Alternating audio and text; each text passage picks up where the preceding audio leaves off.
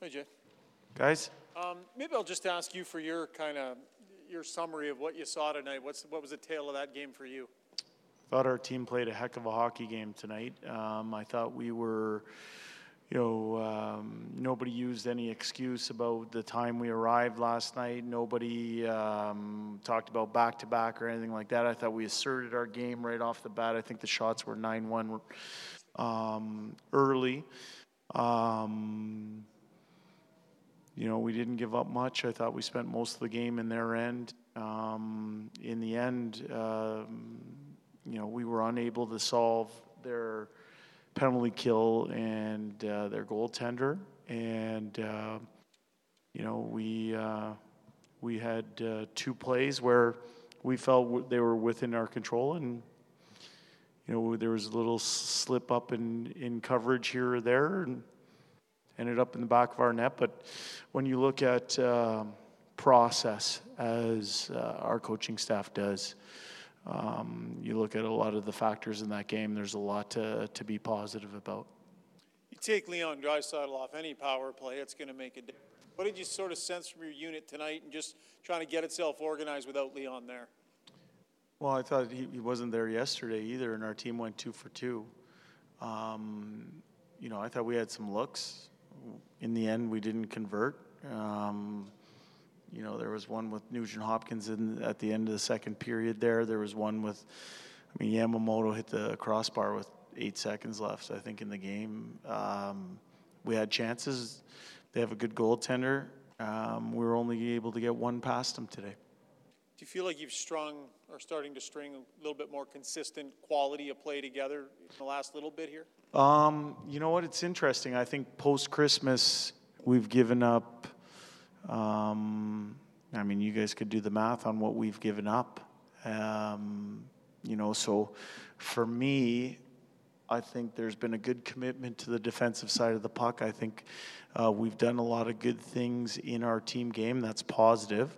One thing heading into 2023 that we want to make sure we're taking care of, and that's our home record. We think, even you go back 4 games or so at home, you think of the St. Louis game, that one should have been closed out. That should be 2 points. Played against Anaheim at home. I think we had 48 shots on net that night. You expect to win that game. The Vancouver game, we had moments that we felt we could be better in, but we had a 2-0 lead in that game. And then tonight, we felt like we deserved a little bit better. But sometimes results lag performance. And at home, that's what we're searching for. In the end, we're about the result. But if we keep playing well, we think the results take care of themselves. Any thoughts on Klim Kostin? He played well, and perhaps what do you know about his injury? I haven't gone back and seen the doctors just yet, so still being evaluated. I'm sure he'll be sore after going into the boards there, but no further update for you. In the morning, we should know more.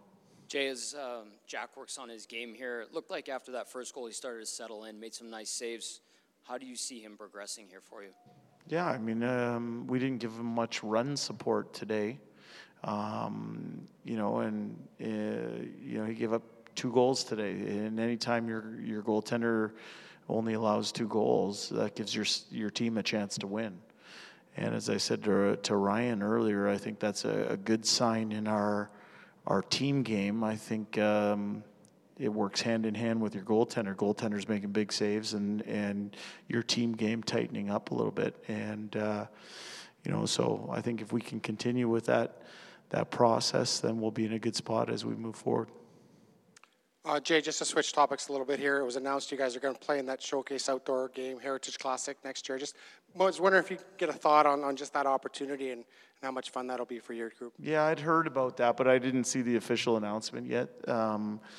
But I think it's a wonderful experience for our community. Obviously, with what happened, I think it was about 20 odd years ago that Edmonton hosted the first one, and hopefully the weather's a little warmer than that one. But I think it's a great thing for our organization to showcase not only all the great things about the Edmonton Oilers, but it's a great platform for us to show the world what a great community Edmonton is.